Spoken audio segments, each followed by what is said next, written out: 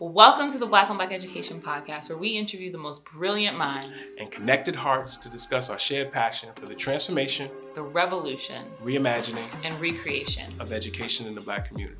My name is Eva Loren Jean Charles, founder of Black on Black Education and New York City high school teacher. And I'm Jamal Thomas, her partner and dad, education enthusiast. And we're your hosts. Please don't forget to like, comment, share, and subscribe. And most importantly, to enjoy the episode.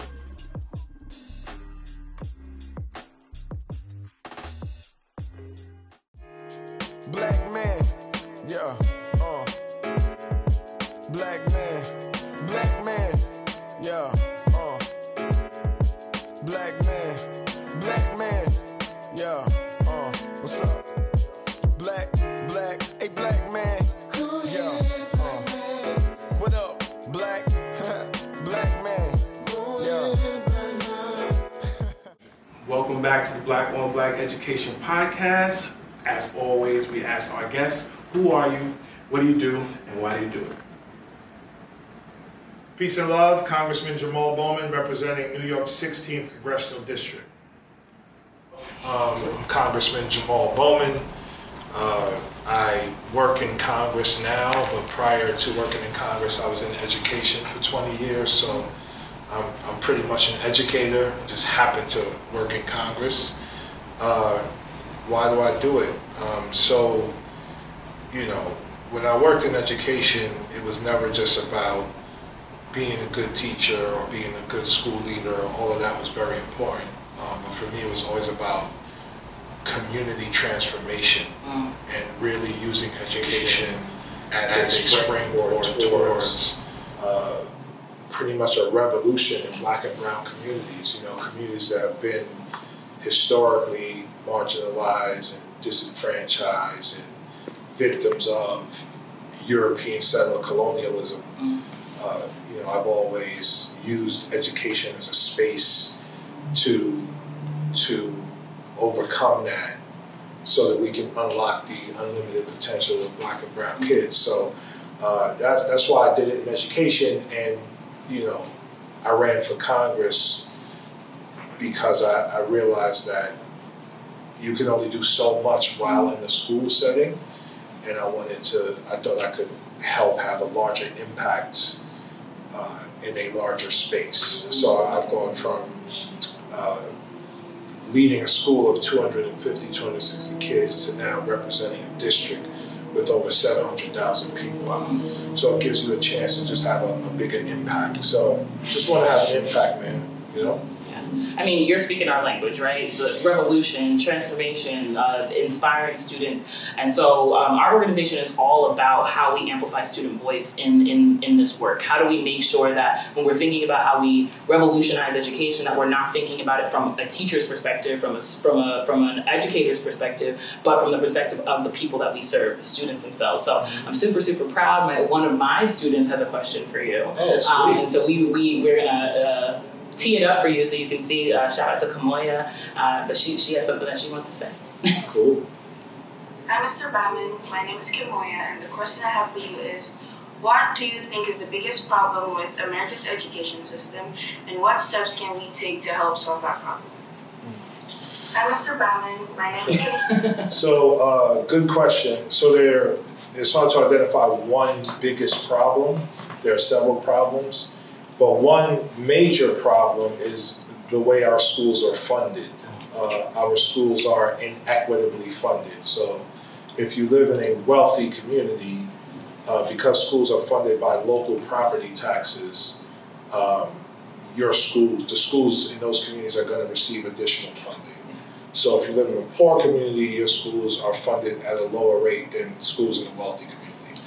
And what's even more insidious about this is our communities have been historically segregated by design based on government policy that created the suburbs, and specifically the white suburbs, so that they could remain segregated from Black communities that were ultimately devalued and redlined. So schools in Scarsdale get double or even triple the funding that schools in Mount Vernon receive. So funding needs to be equitable.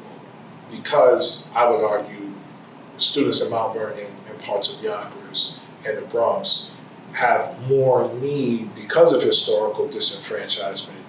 They should be funded at higher rates than schools in places like Scarsdale, where you're more likely to have parents who are highly educated and the like, right? So equitable funding is a big problem. And one of the ways to push for that is to demand and hold elected officials accountable for changing the way schools are funded in our country and in our district.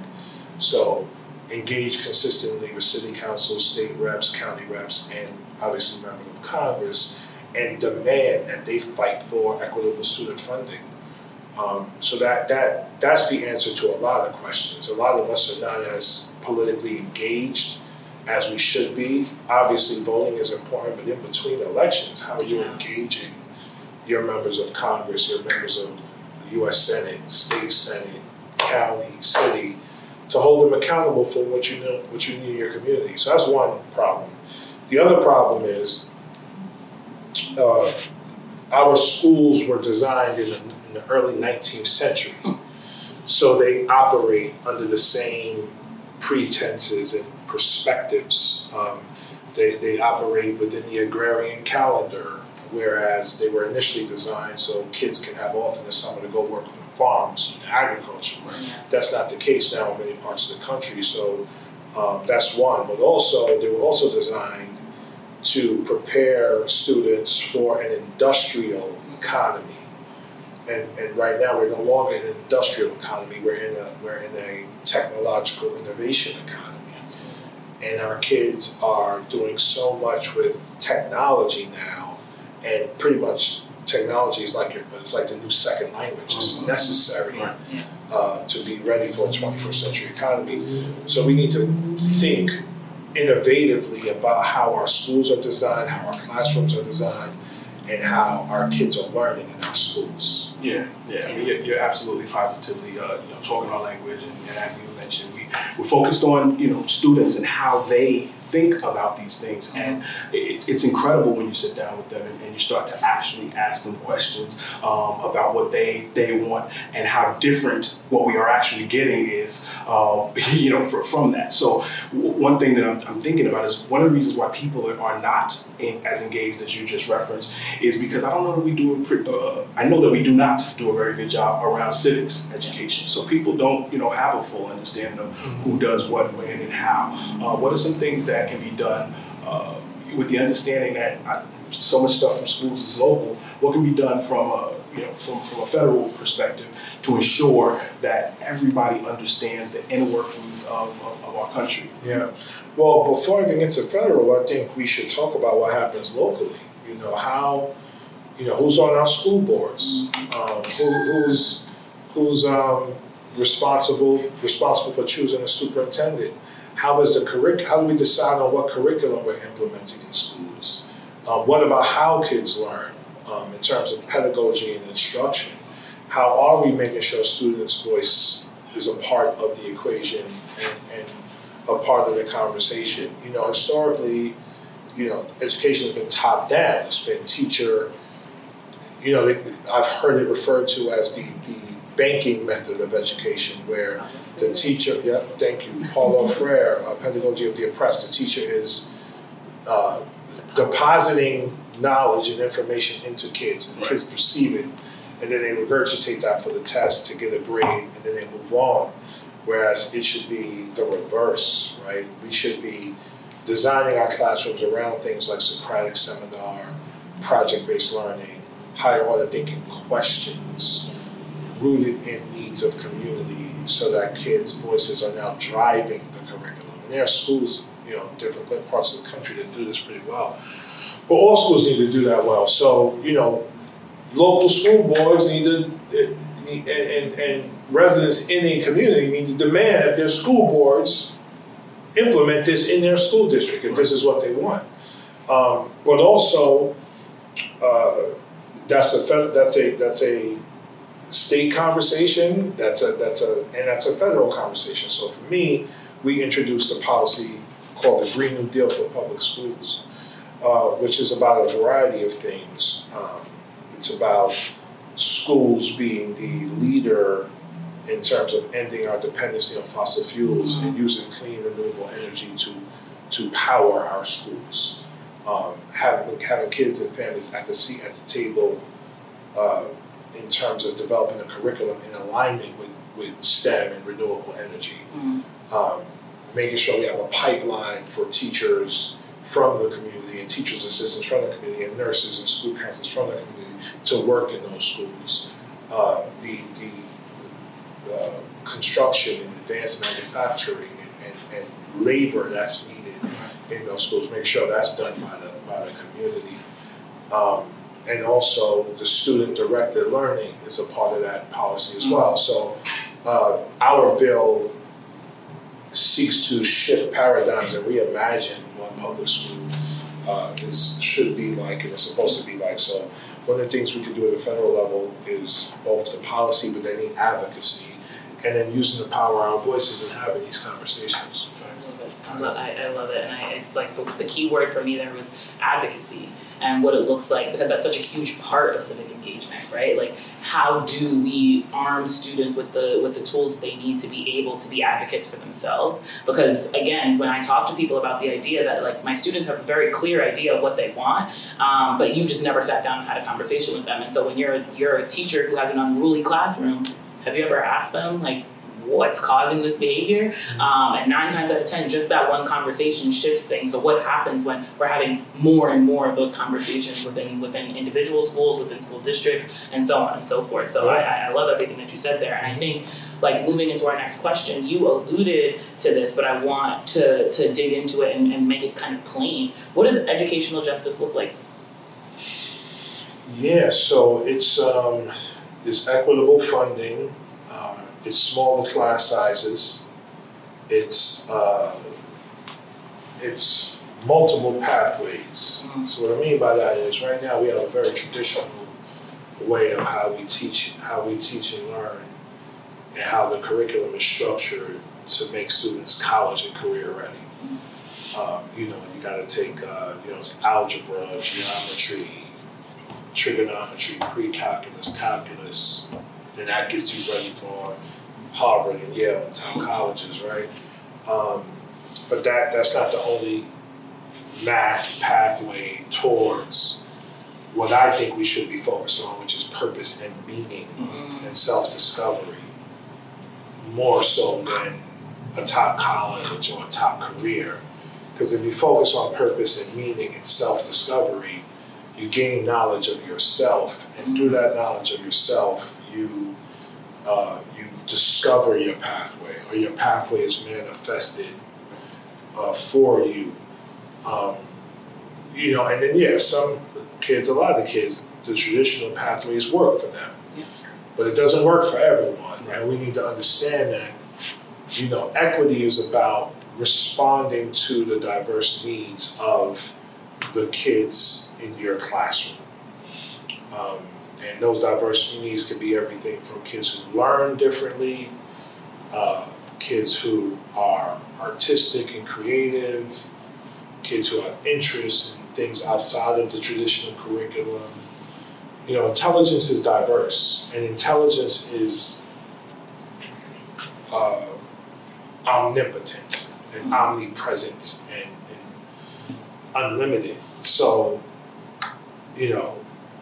how do we create learning spaces where kids get choice? Like, I think high school should be more like college. Yeah. Like, I think kids should choose their classes in high school. At least have the option. Right. Again, the traditional route, kids who don't want to choose, just give me my, they have that. But then there's other kids who need choice. Give them choice. And then, when we help kids find meaning and purpose, and when we help adults, by the way, because a lot of adults still haven't found meaning and purpose yet, and they're 30, 40, 50, 60, 70, 80 years old. Right. When we help communities find meaning and purpose, you'll see a dramatic decrease in crime.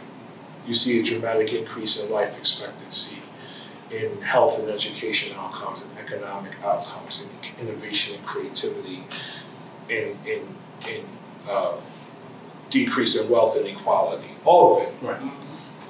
And then you see kids and people who are more global thinkers and pushing back against this settler colonialism structure that is oppressive to the majority of people, even white people. It's oppressive to them too. Right.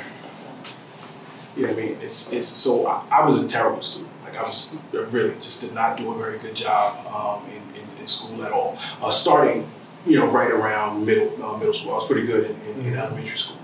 So the teachers would always say, "Oh, Jamal, you're so smart, but it doesn't apply itself." And it was, in my head, even at the time, it was like, apply myself to what? I don't care what the capital of these places are. Like I don't care. And right now, we're in a situation where so many students are walking around just not engaged in the learning process, and we hear people. I push back on that.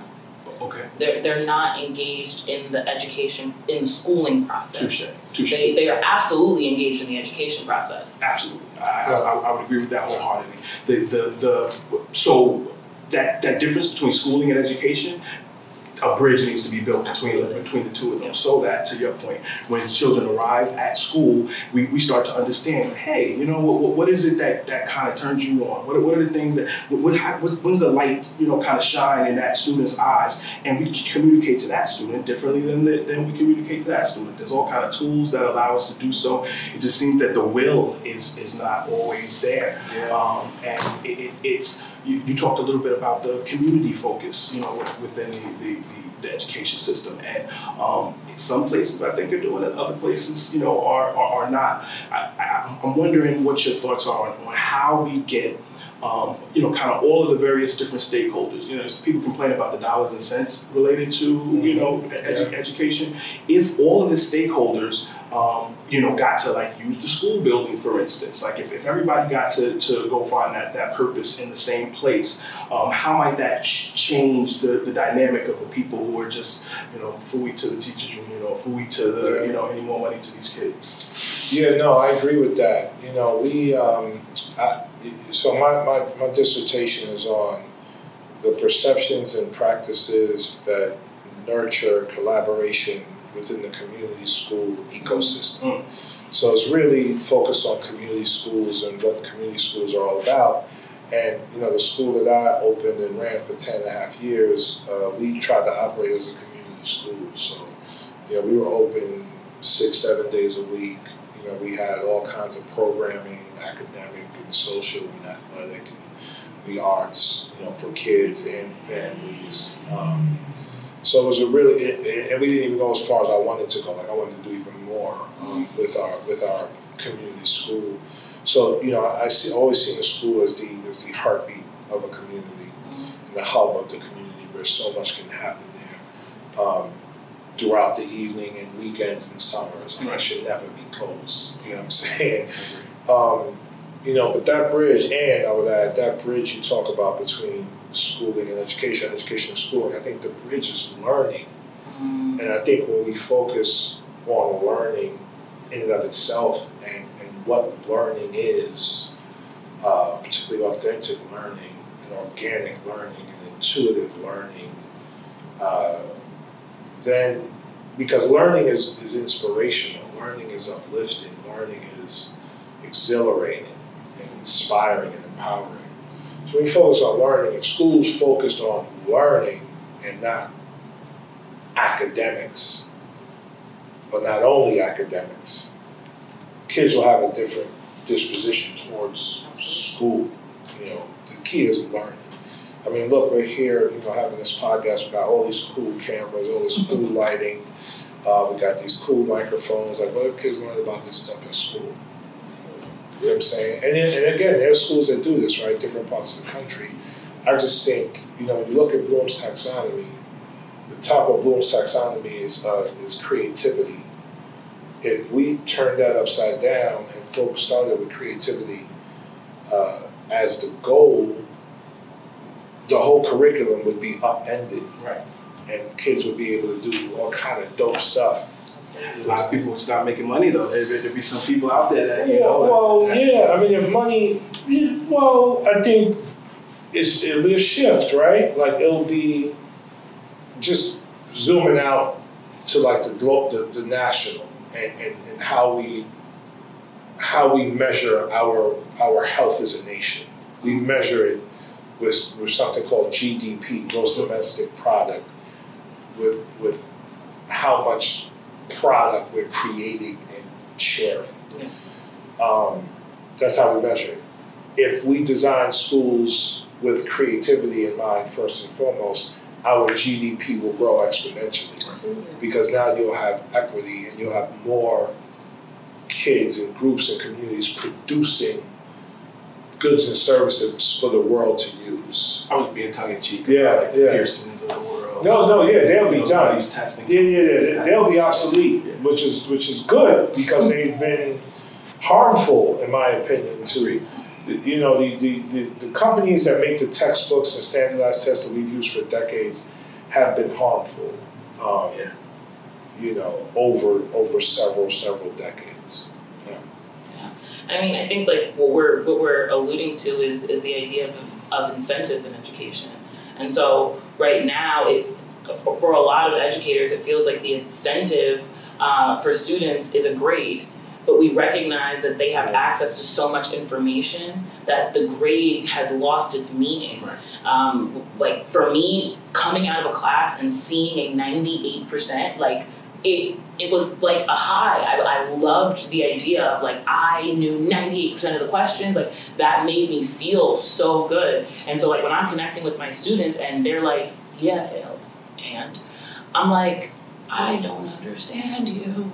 But then when you start to have like deep and meaningful discussions with them, you start to understand that it's like, well, I'm really good at creating posters and like using and analyzing and making slide decks. And I'm really good at like presenting my information through what I say. So when you ask me to write it all down, like I get bored by that process, I'm over it, and I don't care. And so then it's like, what does it look like for us to create a system that incentivizes, as you said, the creativity of students or the things that students are already naturally inclined to, rather than incentivizing or having the incentive be something that has lost meaning for them. And you talked about, you love to get that 98. And I guess it really didn't matter much to me, but what if we flip that around so that when somebody gets the right now it's a big red F, so you only got 50% of the questions right.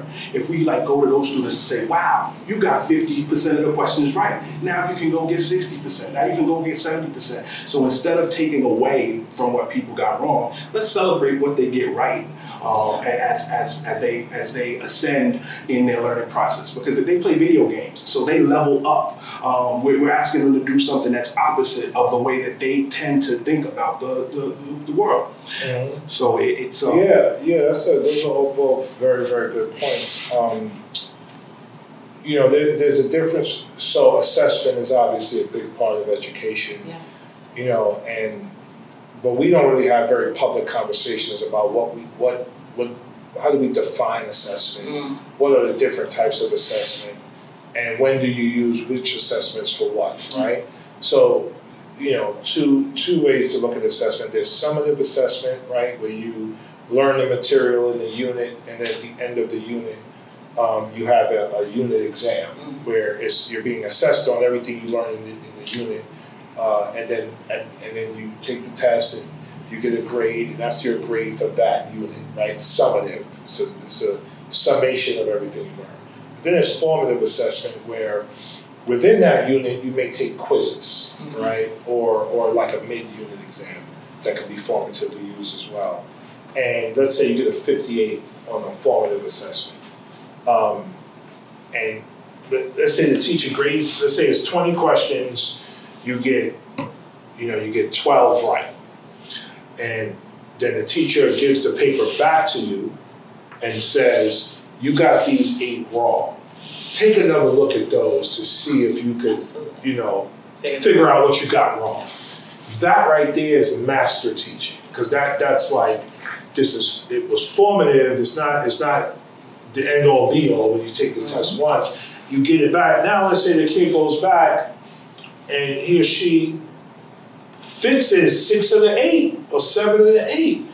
Now you just strengthened a neurological muscle that teacher gave you an opportunity to strengthen that, you wouldn't have had the opportunity if you was just been given a 58, right? And called it a day, right? So that we need to do more formative assessment in schools and not only summative, which is what the annual state test is. Right. More of a summative. We need to do way more formative because we need to build those perseverance muscles within the brains of our kids, you know, and I would also add that in many ways, grades are obsolete. Yeah, they don't matter. Grades are obsolete. Obsolete in a way where, like, we need to focus more on the learning and not just on the outcome. Right.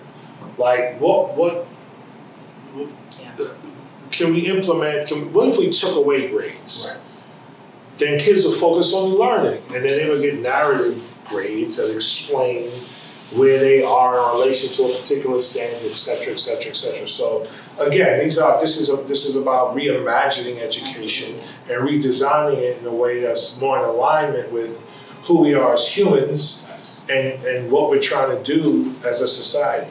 What did students say the other day about text?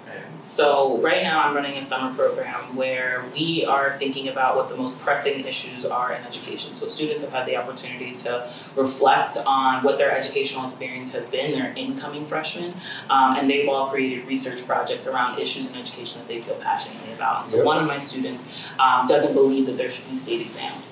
He believes that rather there should be school-wide exams that would give students less anxiety, but also is actually reflective of what was taught to them.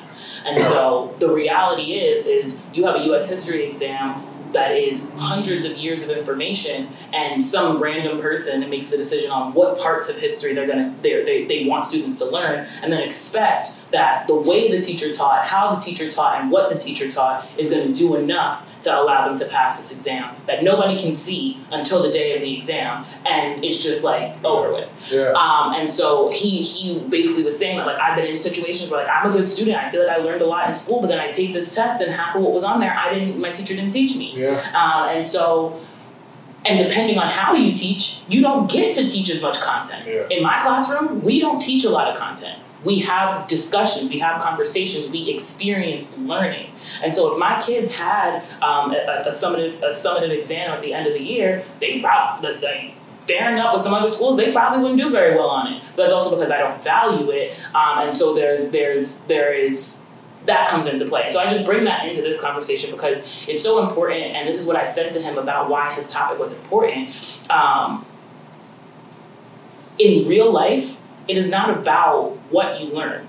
It is about how you learn.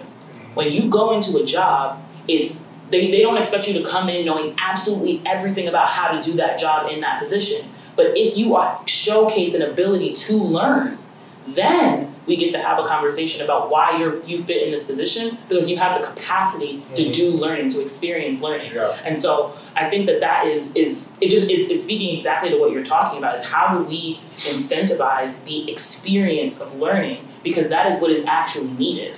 And I want to quickly add one more part to it, and based on something you said too, grades are obsolete, and that's grades and grades. So the idea that we have to have first, second, third, fourth, fifth grades in this arbitrary fashion, like everybody is moving lock, stock, and barrel, and everybody's going to learn all of these subjects the same way at the same time. And what it takes away is the third grader helping the current third grader helping the first grader. It takes away that oh, he's curious about that. Oh, I'm curious about that too. And natural ways that kids would gravitate towards one another around ideas and have idea babies that they get all excited about. That would happen across what we currently have as grades, and hopefully even, I want it to happen across buildings. Like even if the walls of the school become walls of that block potential learning, because these kids don't get to work with those kids. Yeah. And so we know a kid that is it's a gift to be able to watch my cousin grow up. But she has a question for you. So I feel like this is the perfect time, because she is a 5-year-old, or not even 5, well, not even 6 yet, a 5-year-old about to turn 6, and she has a question for you about the education system. Awesome. I think there's 2 wrapped up in there. Yeah. What's your next question?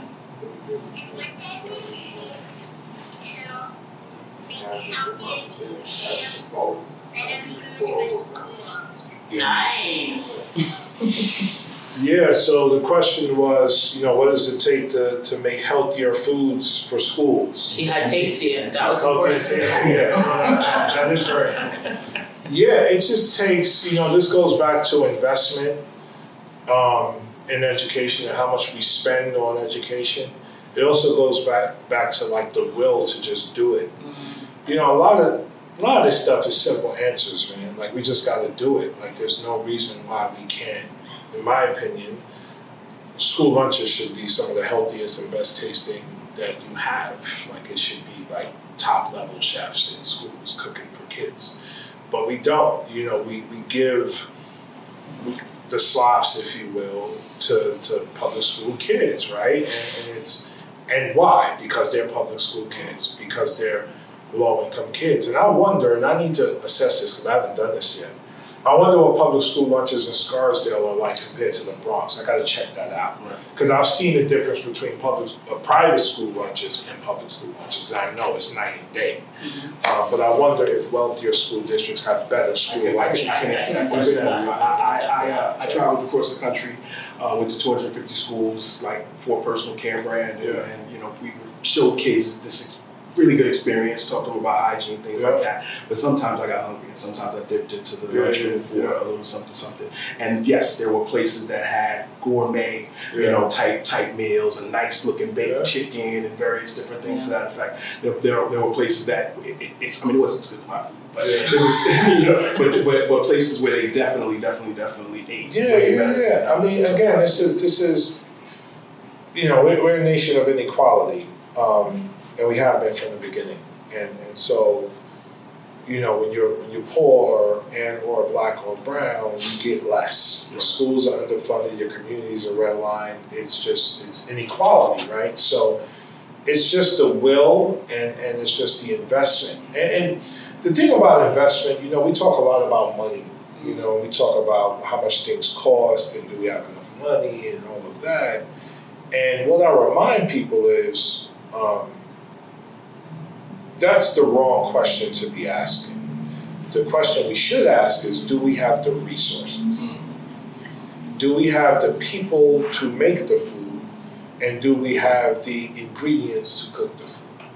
And if those two answers are yes, then we should be able to have gourmet spreads in every school in the country. And then we figure out how to pay for it. Because at a federal level, we spend money into existence. We have a Federal Reserve, which is a private corporation that literally prints money and controls interest rates and inflation by how much money they print and put in circulation. And when the federal government needs money, we tell the Federal Reserve we need money for X, Y, or Z. And the Federal Reserve gives us that money. And then we make some of it back on taxes, and that keeps the whole thing in balance. So inflation, certain things don't get out of control. The problem is the system is rooted in inequality. So we have to have a certain amount of unemployment to keep inflation under control, and we don't have wealthy individuals and corporations paying equitable taxes. Sometimes they pay no taxes. So because of that, we can't generate the revenue to reinvest in education in an equitable way. So poor black and brown kids get the short end of the stick. And poor black and brown kids are, to a large degree, who gets the short end of the stick on all of these spectrums. Correct. And so then... I just connected that to school lunch. Absolutely. But when you look at affordable housing, when you look at education overall, when you look at green spaces in communities, when you look at wealth inequality, these are policy decisions that often come from the federal government.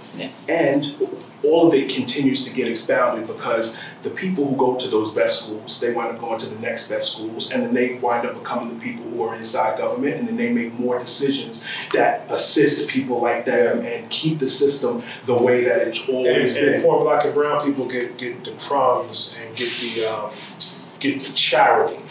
You know, a lot of those people that you just described think if they do their charitable stuff, that's enough. Right. But no, it's not. Even when they're in power to make the systemic change where the charity becomes they're also not built to make the systemic change. That's why having someone like me in Congress is such a big deal, because I come from, like, you know, my mom worked in the post office, and I used to live in the projects, and I used to get in trouble in school and didn't do well at all.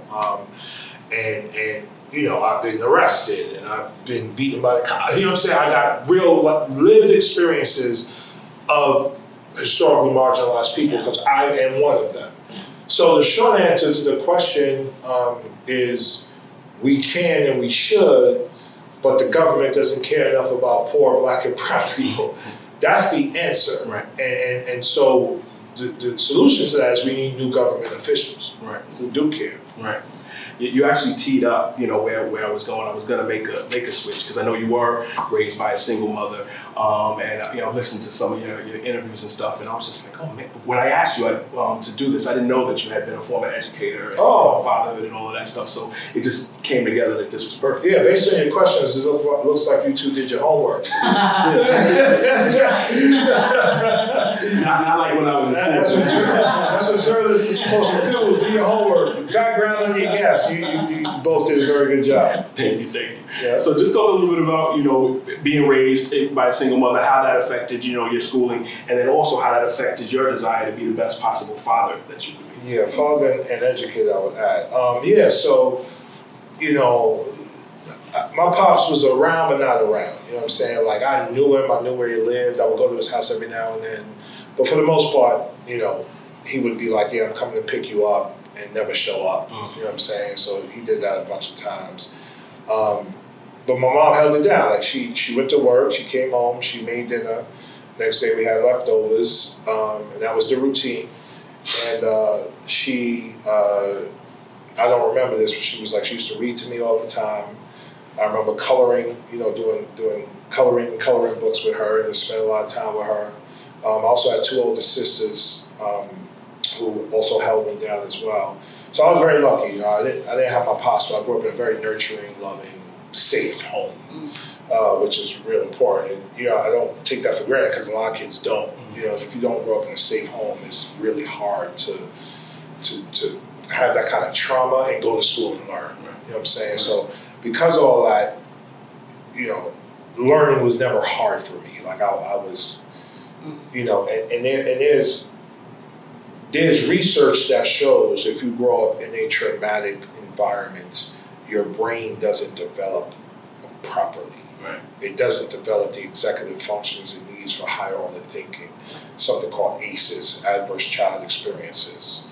I was lucky where I did have a few traumatic experiences, but for the most part, it was a nurturing home.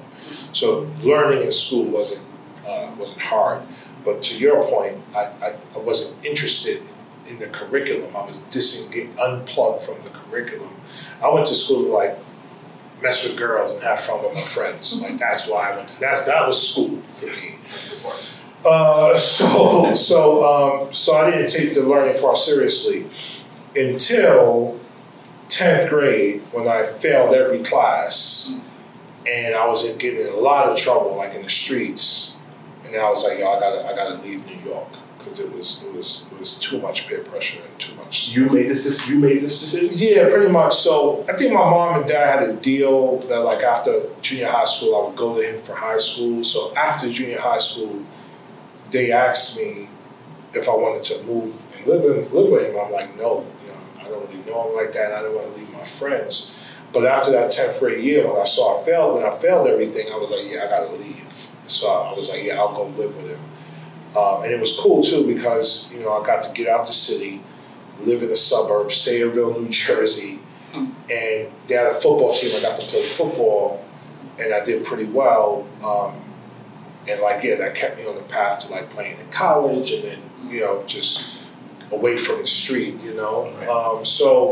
But most of my learning came from outside of school, you know, and actually hip hop was my curriculum, you know, and I'm 46, so I grew up during the golden age of hip hop. So, you know, artists like Eric B. and Rakim and Public Enemy and Karis One and Big Daddy Kane and and X-Clan.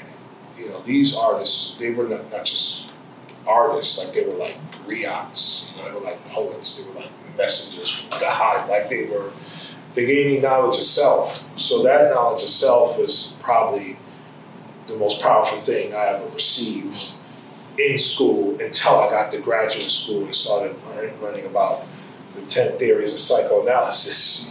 Hip-hop was the highest level of education I ever received. Love it.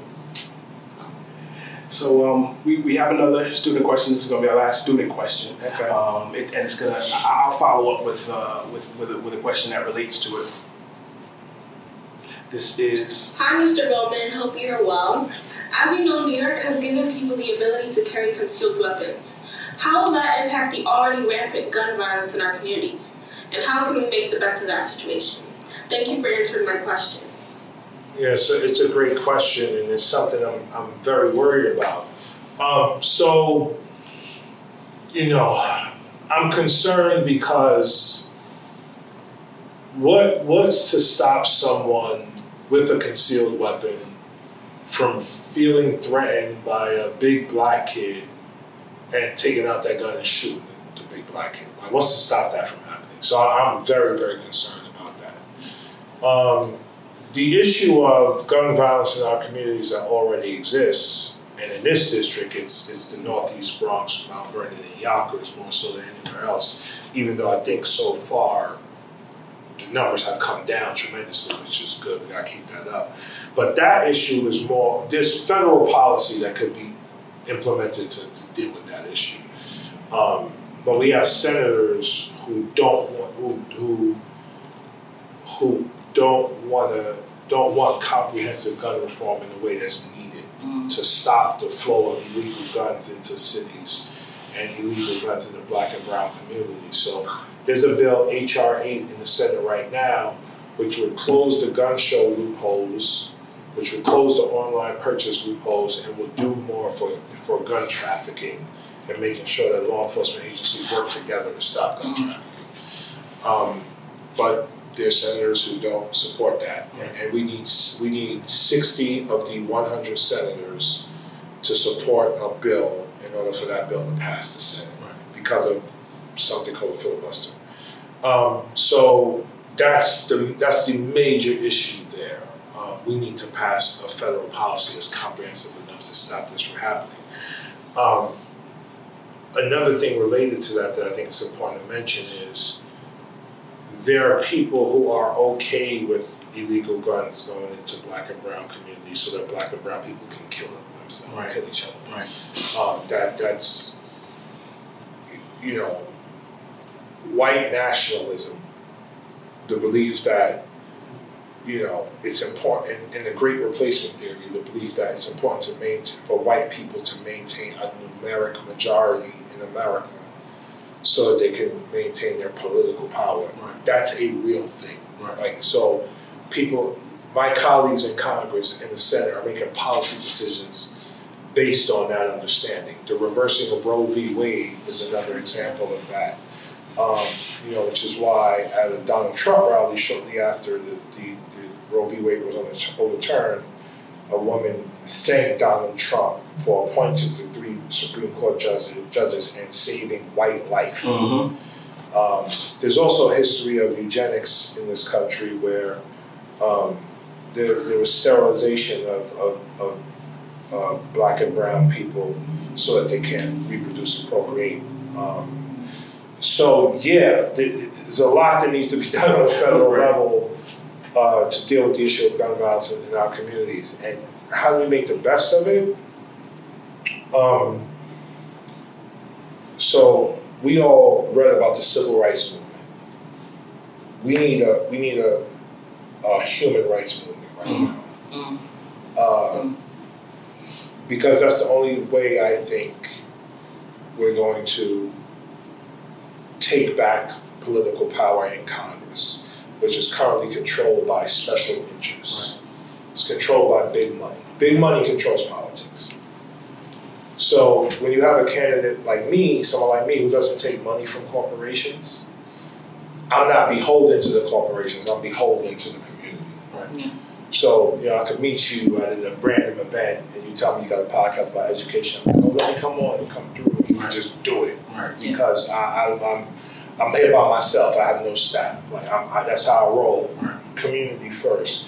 My colleagues don't roll like that. They take money from fossil fuels, they take money from pharmaceutical companies, they take money from the military industrial complex, they take money from the NRA. So they're gonna write policies that benefit those corporations, and they don't care about us. Right. And I mean, you said a lot there, and these are things that I think a lot about. I'm somebody who most would consider like politically astute, and it seems that it's like irreconcilable a lot of the challenges that we have currently in this country, and you're in the you're in the real, you're gliding. The belly of the beast. Really in the arena. I'm so curious from your perspective of somebody who's in there. What are the things that can be done to start to turn the temperature down a little bit in this country? And when I say turn the temperature down, I mention this to people a lot of times. I want people to know that civil society is not promised. Like, it could all burn down. Like, it could all be messed up. That's a great statement. That's a very powerful statement and a very true statement. And if people understood it, they would know that we have got to find ways to not always talk past each other, not always talk, so like, what are you doing in Congress to the people who we might think are crazy, to say, you know what, I'm gonna find some way to work with them on something. Yeah. How do we turn the temperature down and help? Yeah, I think 2016 was a I'll go back to 2008. 2008 was a very important election because we elected our first Black president, Barack Obama. And symbolically, that was really important. And symbols matter and they're powerful. I don't know if I would be here if I didn't see him do that, right? So then he does 2 terms. And then after him, there's a race for president. And on the Democratic side, there's Hillary Clinton and Bernie Sanders. And on the Republican side, there's Donald Trump and everybody else.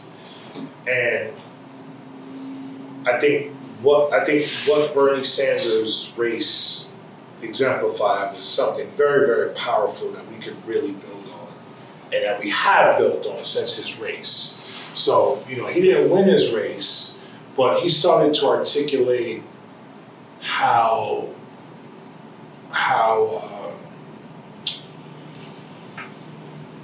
corrupt our economic system is. And he started to articulate the inequality in the system, like how CEOs make 300 times their workers and how workers' rights have been under attack for. So he made a powerful economic argument.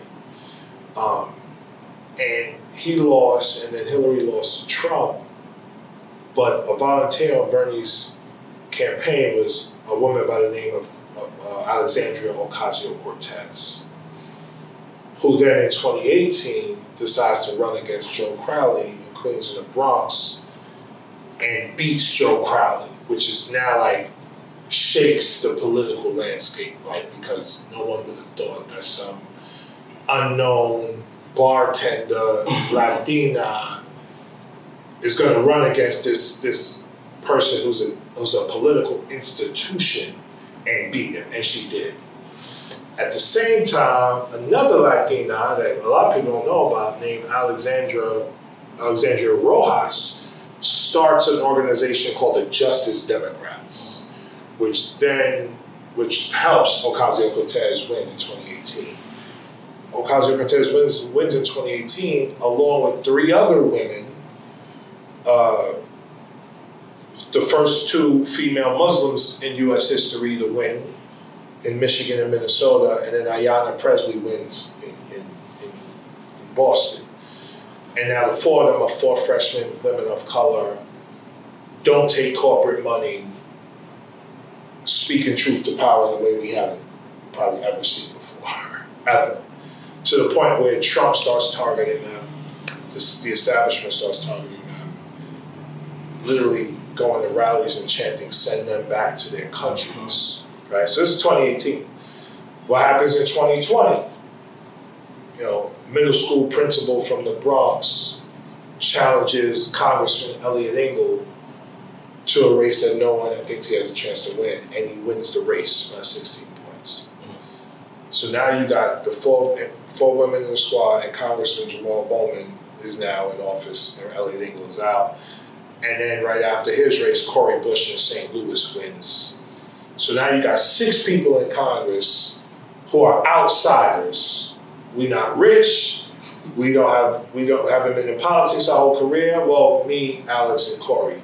Ayanna, Ilhan, and Rashida, I think we're local elected officials. So you have a shift now that we're not doing politics as usual. We're not going with the party just because we're supposed to go with the party. We're not accepting status quo at all. We're challenging the whole thing.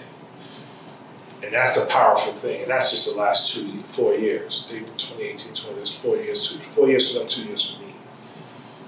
So the question is, and then we had 2 more big victories this year as well. So the question is, as we organize in our living rooms and strategically plan the next 5 to 10 to 20 years, what does that look like?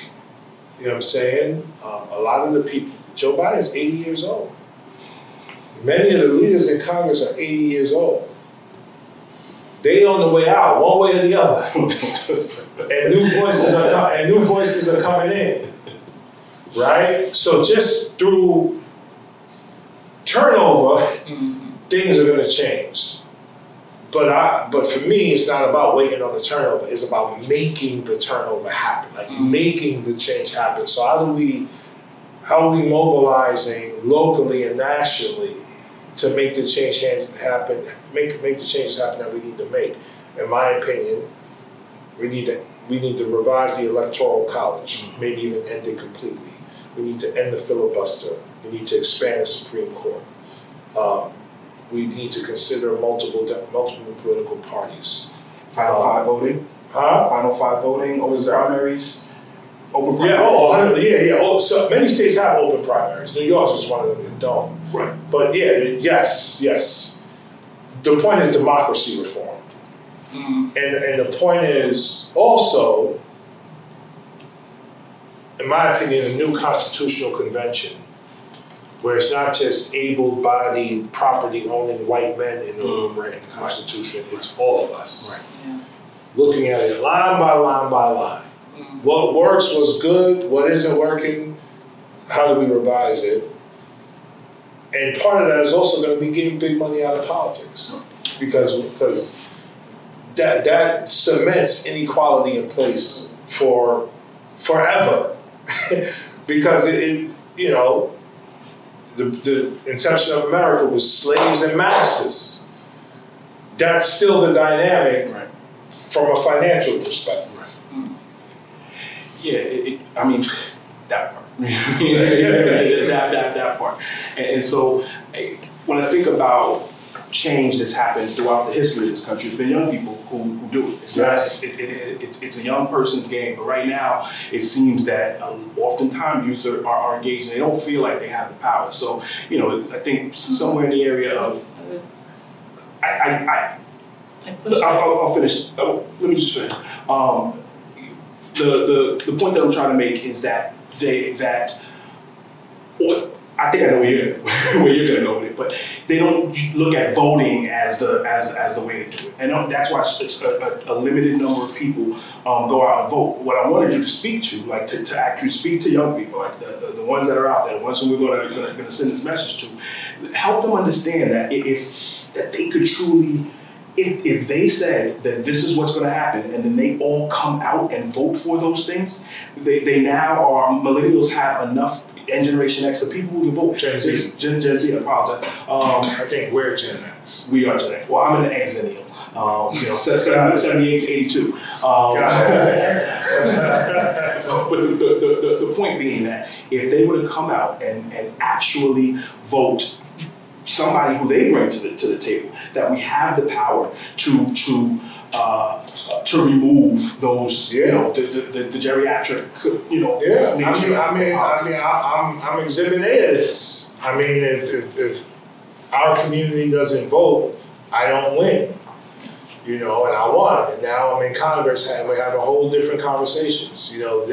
Elliot Engel would not, no offense to Congressman Engel, but he would not be here having this conversation about this in this way with you all. So it's coming out and voting that led to this victory. And it's not just voting. In between elections, what are we doing? Right? Like, what are we doing in between elections to exercise our self-determination and power to ensure that when the election comes up, we're fully informed, engaged, and we're holding elected officials accountable to do what's necessary for our communities.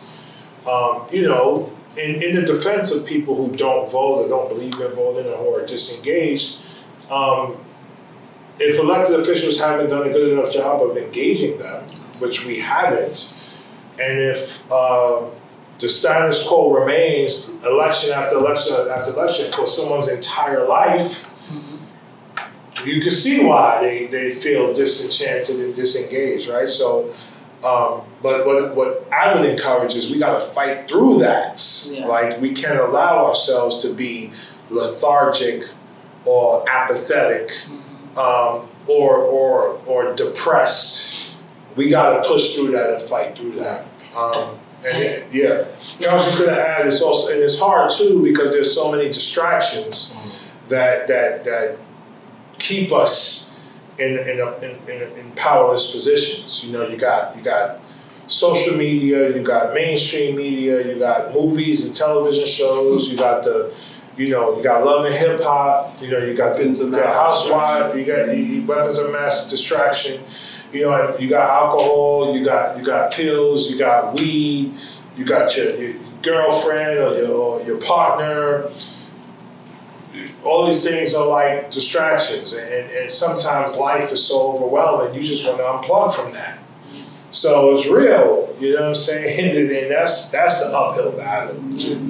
I think what I was going to say as the push is that I think that there are so many young people who feel empowered to do this work, but they're not being supported in the way that they need to be supported in order for their messages and their thoughts and their ideas to be out there. Supported how? Supported by monetarily supported in terms of organizations receiving funding at the same rates as larger organizations that have been around for a longer time, that some at times are led by people who have very particularly narrow views about what sorts of change needs to be created. And so those revolutionary folks at times are not being amplified to the degree that they need to be. And so I think that there are siloed conversations that happen that oftentimes are not at the forefront of conversations, and they're not being given the opportunity to have the larger impact that they want to have because and I'm saying it's not us not supporting them, it's the current institution not supporting them and leading to people feeling burnt out and ending up not being able to maintain this work. Yeah, it's also very scary, and a lack of infrastructure overall to support the organizing work that needs to be done towards the revolution, if we could go back to that term. Yeah. So, like, you think about Black Lives Matter, right? Like, and the sisters who founded that, and the organizations that were adjacent to that. We didn't have the infrastructure, and we're still building the infrastructures to properly support that sort of a movement over the long period of time. It's if you got, these sisters just, they were tired of Black people being killed by the police, and called it out, and started a movement based on that. But then you got, what do you do when you got, white nationalists showing up at your house with weapons or with a threat of violence, and you don't have an army with you? And that's why, we have to be able to defend ourselves and build the infrastructure necessary to manifest all of the things we know need to be manifested. Absolutely. I feel like we've had this conversation forever. I mean, there's a couple more things I want to get across. Like, Cool. you know, I want like you to look in the camera and speak to, you know, the 16-year-old out there. You know, they're in high school. They're kind of disaffected. You know, what do you want to say specifically to them? Well, hopefully the entire conversation was fruitful and beneficial to you all out there. You know, what I would say a few things. One, follow your heart and follow your passion. And whatever that passion is, it will lead you in the right direction, whatever that may be. It might be related to the topics we discussed today, maybe related to something else. Whatever it is, follow your passion. Your passion will never lead you astray. You know, that's one thing. The other thing is, if you don't know what your passion is, plug into other people who seem like they're doing the work, or engage in the process of continuous learning. And as you engage in the process of continuous learning, you will discover a pathway for you that will allow you to manifest your magic and your best self. And when I say continuous learning, it's not just watching YouTube videos or social media videos. You gotta read, like you can't cheat reading. Read everything and triangulate. So read about a topic from 3 different sources, and then see what overlaps and what doesn't, and then continue on that journey. Read articles and read books. Don't just read websites and blogs. Those are good too, but the ability to discernly pursue information and think critically about information is essential, because there's so much information out there that can lead you astray. And just love is really important. Love for yourself and for your neighbor, and for your community and for the planet is really important.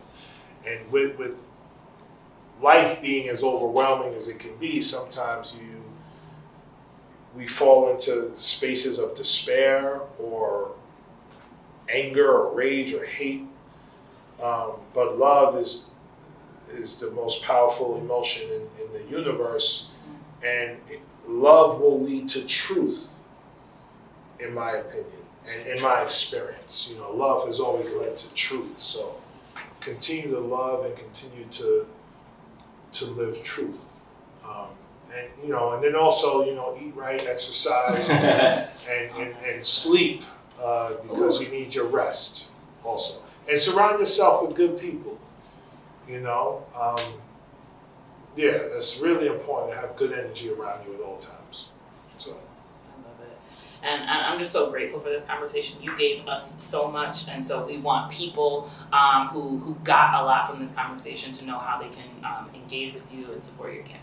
Oh, sure. Thank you. So you can go to bowmanforcongress.com. You can learn more about our campaign platform and some of the work we've done. You can also find us on social media, Jamal Bowman NY, on Instagram, Facebook, and Twitter. And my first name is spelled Jamaal, and last name Bowman, same spelling, NY. Check us out, see what we're doing there, and DM us, and just plug in. And yeah, I mean, there's if I could put on my official hat on, it's really important for you all to also go to bowman.house.gov just to see some of the stuff we're actually doing in Congress. Because bowmanforcongress.com is the campaign stuff. Bowman.house.gov is the work we're actually doing in Congress, which is exciting stuff. And we're over time, but do you have a quick question that you would like to ask either or I? Quick question. No, but I mean, you can't ask a quick question. But I got to come back. I would love to come back. And then we could do more of the reverse interviewing thing. I appreciate it. I appreciate it. Well, we definitely appreciate you. We want to bless you with the with the Black on Black education merch. So can I fit this? Yeah. If you can't, I get you the Hold on, bigger this might size. be a little snug. You got a bigger size here? I don't have a bigger size here, but I'll send it to you. This might be. I'm gonna try and wear this right now. This is nice. Well, we definitely. This is a quote I always use. Y'all see this quote right here? This is the quote right there, boy. Yep. Get your shirts. That's right. Facts. But we thank you so much. Of course, man. Appreciate you. We brothers in name, and now it's been one of the pleasure of being able to do this as well. Name and community. Facts. Absolutely. Thank you guys for listening today. Well, actually. So thank y'all for listening to another episode of the Black on Black Education Podcast. We'll see you again next time.